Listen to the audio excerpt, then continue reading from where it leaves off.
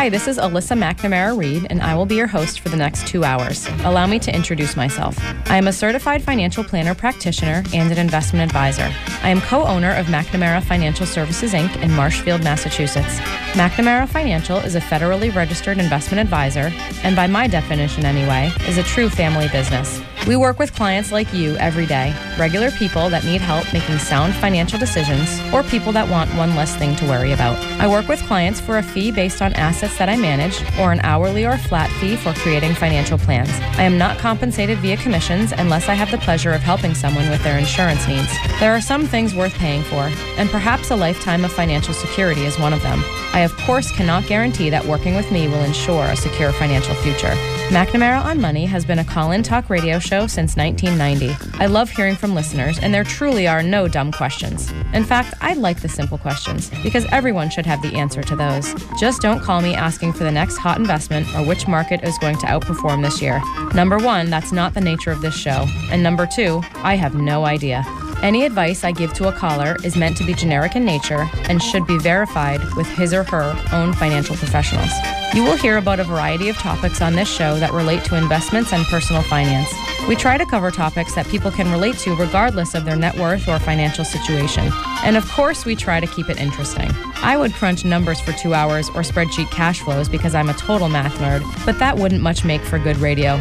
Instead, I choose to educate people on topics surrounding big financial events in life, like marriage and divorce, kids in college, death of a loved one, career changes, and of course, retirement. I once heard that it is a smart man that knows what he doesn't know. I'm sure it was my dad that said that, and I'm also sure that it applies to women. That is why I invite guests onto my show that have expertise in different areas also related to personal finance. I feel it's important to note that the opinions of these professionals are not necessarily the opinions of McNamara Financial or any of its advisors. As long as we are on the subject of disclosure, I should note that while we may discuss investments and or markets on this show, that past performance is not indicative of future results. Thanks for tuning in. We're talking about coming into money today. We've talked about, winning the lottery.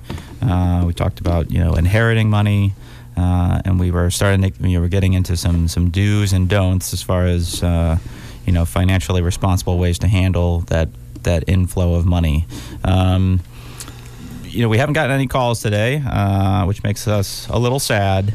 So I'll give out the phone number one more time, 781-837-4900. Or if you want to send us a text message question, you can do that at 781-775-0116. Mike, I haven't heard all these commercials. I love the new ones that you did with Mila. I think they're really funny. They are kind of cute, right? Yeah, I like them. Yeah. Well, the Luchetti commercials with the grandkids inspired me to do that. Okay. Pretty cool. Okay. So we're in the home stretch here, folks. We're getting into the do's and don'ts, and maybe nobody's calling because we scared the hell out of them, Kirk. I don't know. We'll have to see how that goes here about coming into money, or they've made mistakes, they don't want to admit it, or whatever. Anyway, we're trying to help folks. We really are. Don't stop work. Oh, I just won the lottery. I got $6 million. That's it. I hate my job. I'm done. Well, let me qualify that. Don't stop working until you've waited some time, consulted with a financial planner, have a complete financial plan in place that says it's okay for you to stop working, and then you can stop working. There are numerous lottery stories of somebody retiring the day after they won the money. Well, then they might be back working at a slaughterhouse 10 years later, like one of those fellows, I guess. By the way, another thing about working, a lot of folks like their job. I put myself in that category for sure. I'm almost 71 and I'm still working because I like it. And for a lot of folks, working is kind of what you do and who you are sort of a thing. So there may be some emotional baggage that comes along with stopping work prematurely that you at least need to think about. Even if your financial plan says, hey, you can take a hike tomorrow afternoon and tell them all to take a hike at work,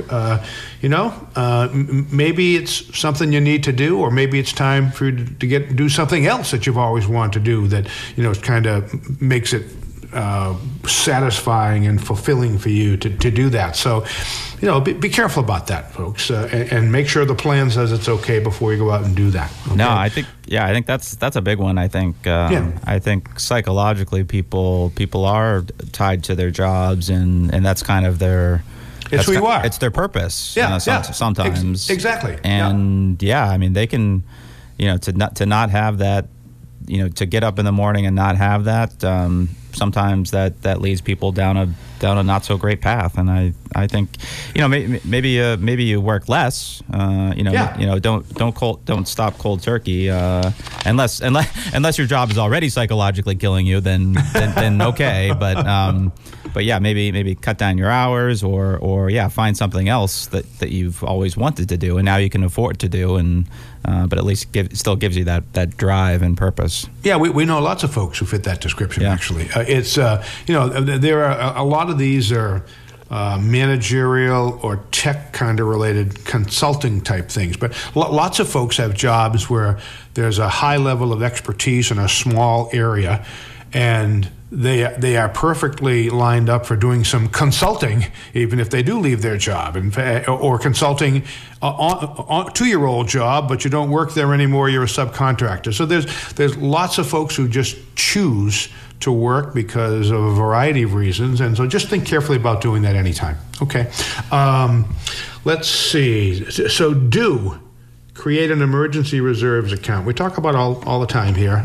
People should have 3 to 6 months worth of after-tax living expenses in a bank. Okay, there's a whole lot of Americans, unfortunately, who have nowhere near that. Okay, given the circumstances, but an emergency reserves account is just a prudent thing to have, and it's basically a foundation of being financially stable from our point of view. If you don't have an emergency reserves account and you have a $10,000 emergency, you could put that in your charge card and pay them 14% a year, okay, for the rest of your life if you want to do that. So emergency reserves are an important thing, and okay, it doesn't make any difference how much money you have. Well, it might make a difference about how big your emergency reserves are, but everybody needs X amount of dollars sitting in a bank, doing absolutely nothing, not earning any money, okay, but being there if you ever need it for this, that, or the other thing. And so the size of that account obviously depends on a whole lot of things, but please, make sure that you have an emergency reserves, and if you never had one before, you know how good that's going to feel, and we'll just kind of go from there. All right, Mike, we have a caller. All righty. All right, Tim, can we go to Ron in Duxbury? Ron, are you there? Yeah, I'm here. Good morning. Yeah, hi, how are you? I'm good, how are you?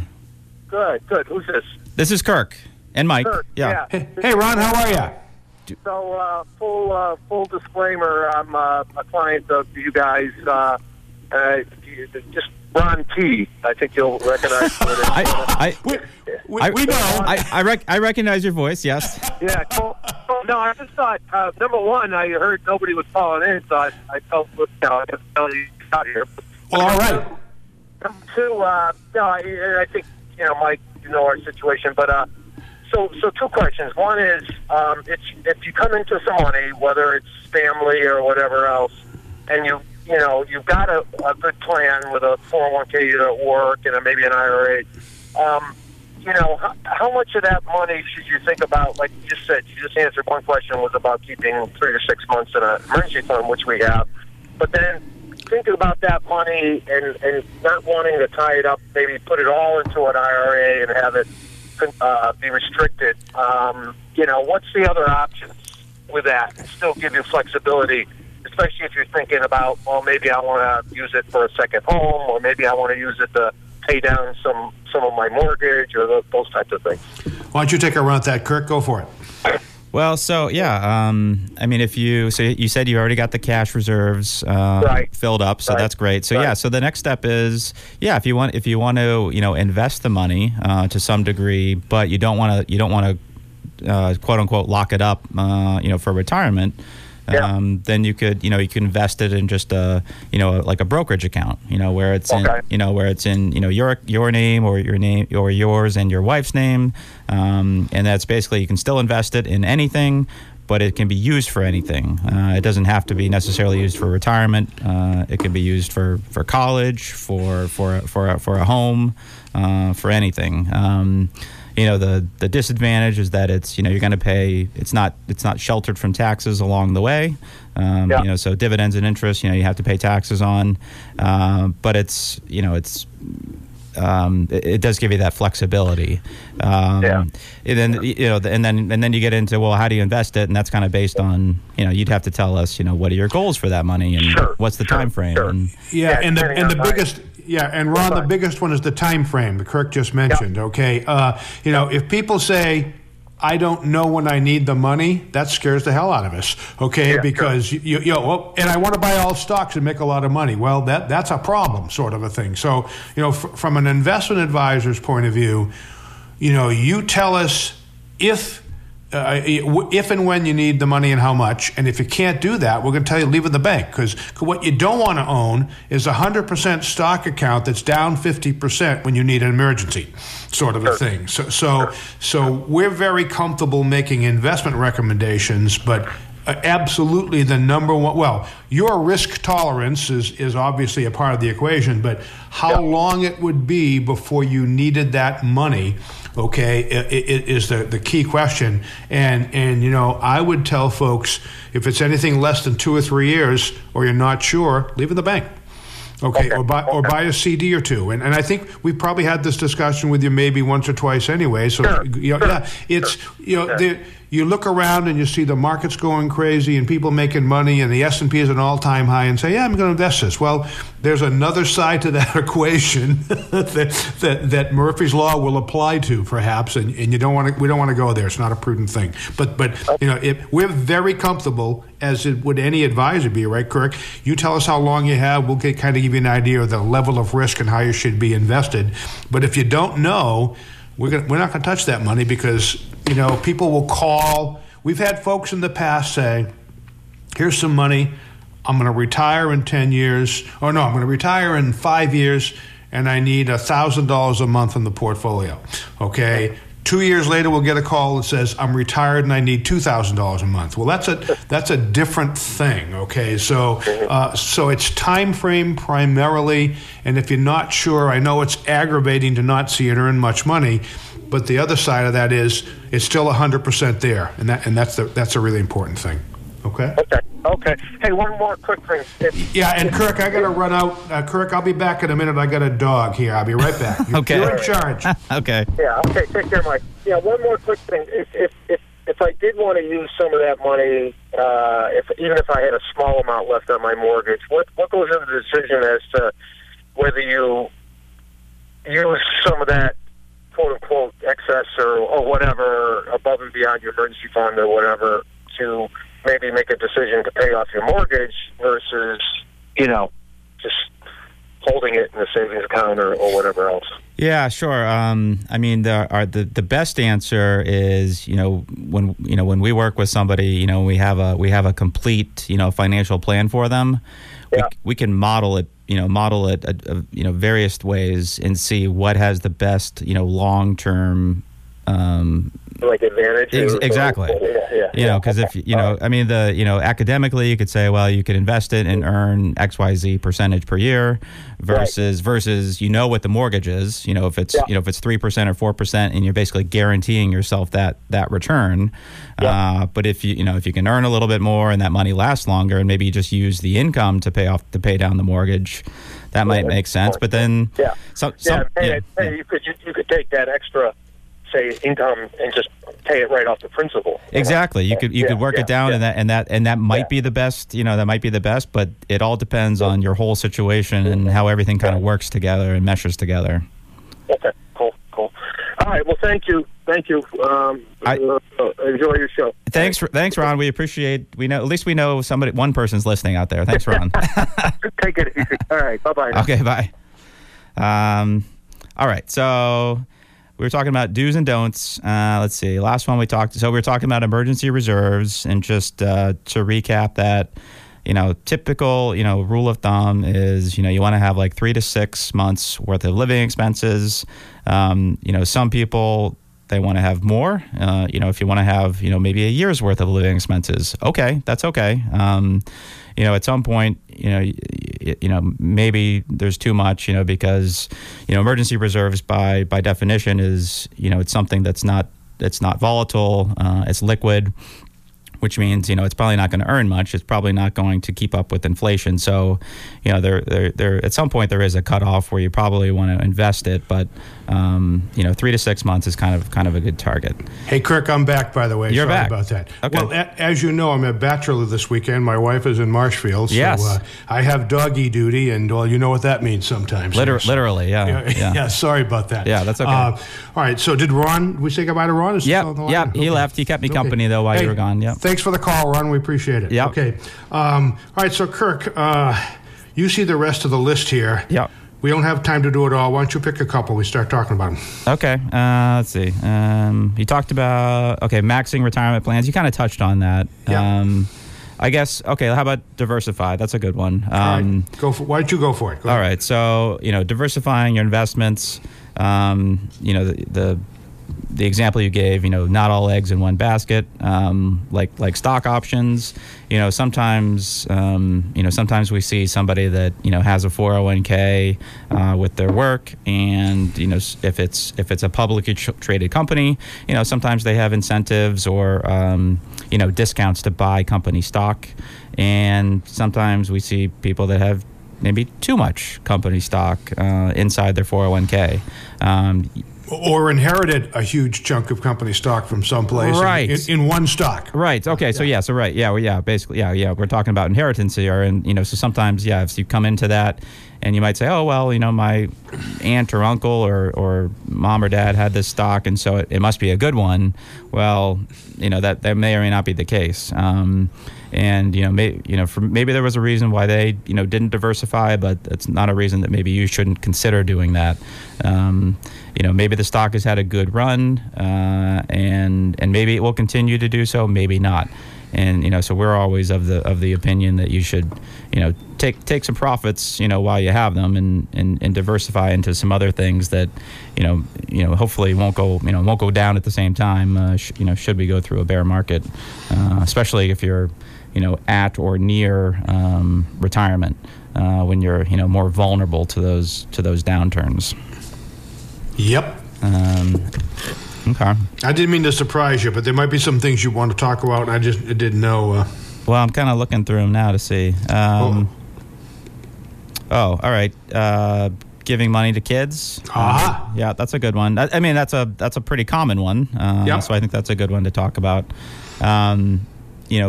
Parents, love their children, and they want to give them money, and I totally get that. But sometimes it's at their own detriment, and so if you come into some money, yes, you want to share it. You want to be generous, and you might want to give it to your kids, but this goes back again to making a plan and making sure you can afford to give it to your kids. Maybe you do give them a little bit. There are not only is it looking at your accounts and looking at your income. There's also potentially tax ramifications, estate tax ramifications down the road. I don't know what's the number these years. Is it 15,000? Yeah, it's about 15. Yeah. So there are estate tax. You can gift money to another individual up to $15,000 per year, without any tax or estate tax ramifications. But above that, and you need to be cognizant of how that might impact your estate taxes down the road. So there are always little things you need to be aware of when moving money around from individual to individual.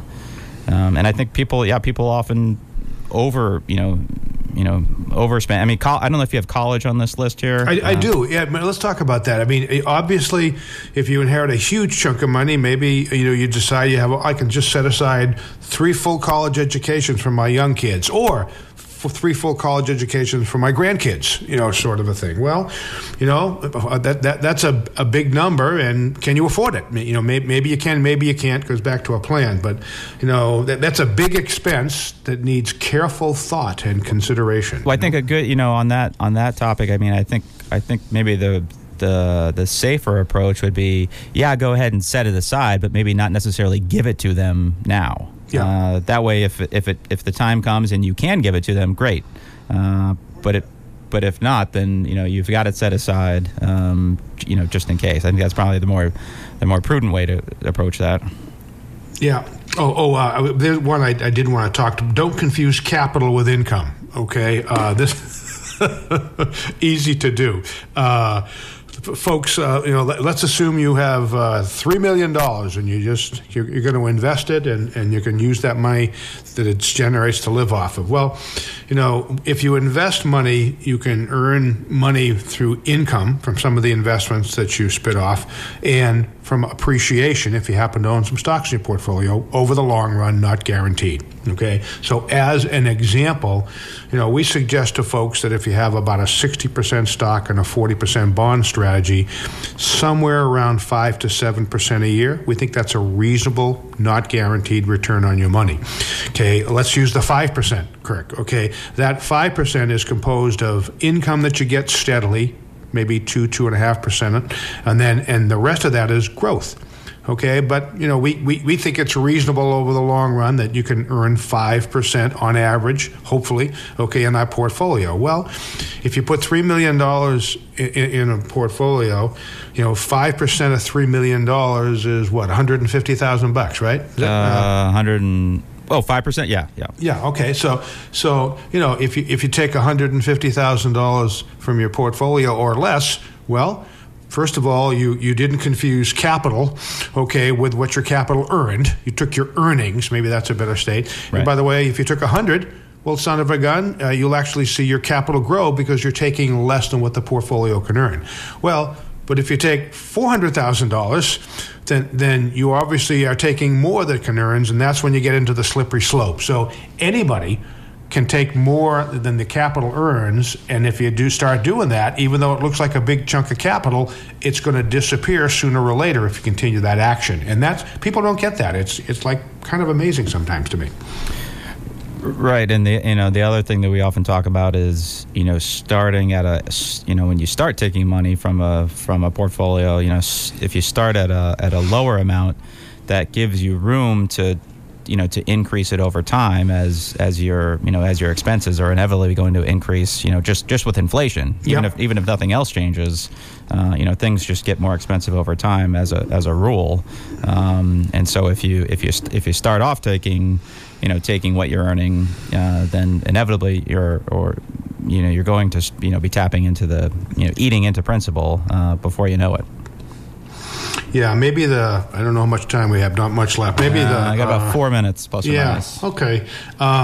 If it's a pretty good chunk of money or large chunk of money and it's going to survive you, then people start thinking about, well, what do I do with the money when it's gone? And by the way, that's a very good reason to talk to an estate planning attorney that you hopefully have on retainer right now or that you're working with. But large chunks of money need to be taken care of. I'm sure people want to have a legacy and see that money continue forever. Well, there's an awful lot of planning that goes on when it comes to distributing money to your heirs, and we've seen some good and bad stories on that part. So, if the money is going to survive you, which I hope is the case, and if there's a chunk of it, you have this delightful problem, I guess, of trying to figure out what the best way is to have that money distributed to those people and charities and organizations that you want to. And the bottom line is that could involve some significant planning on your part with regard to a whole bunch of issues, primarily amongst them kids' ability to handle money and circumstances like that. So thinking about what to do with it after you're gone is on that list for everybody, and just something you need to do. Right. So so like one thing on that line is perhaps setting up a trust, or a couple trusts, something that can control and manage the money, after you're gone, so that a young person or maybe a financially challenged person maybe doesn't, come into all that money all at once and do any of these things that, these mistakes that we've been talking about. So I think, if you're thinking long term, talking to an attorney about a trust is perhaps probably a pretty good thing to do. Yeah, and that's 2 shows of material right there talking about trust, right? Or something like that. Okay, yeah. And last and not least, we probably got to be running out of time here. I think that, folks, you kind of have to watch this and review everything on a pretty regular basis, preferably yearly. So got a whole bunch of stuff going on in your life. We would tell everybody out there, whether you inherit money or not, check on your finances every year. Sit down, spend a few hours or a couple of days or parts of days, looking at your expenses, looking at your income, looking at your investments, checking on your plan. If you had a comprehensive financial plan in place, go visit your certified financial planner practitioner and say, I want an update. How am I doing? What's going on? What do I need to do? Do I need to change anything? So you need to kind of stay on top of this, folks. Big money comes with big responsibilities, I guess, and not a little work if you're going to do it right. Okay? Oh, I hear some music. Hey, Kirk, thank you for keeping me company this morning. I very much appreciate that, by the way, okay? I owe you one. Okay. All right, folks, this is, we're signing off. I hope you have a great day and a great spring. All right, thank you. All right, thanks, Mike. Bye-bye.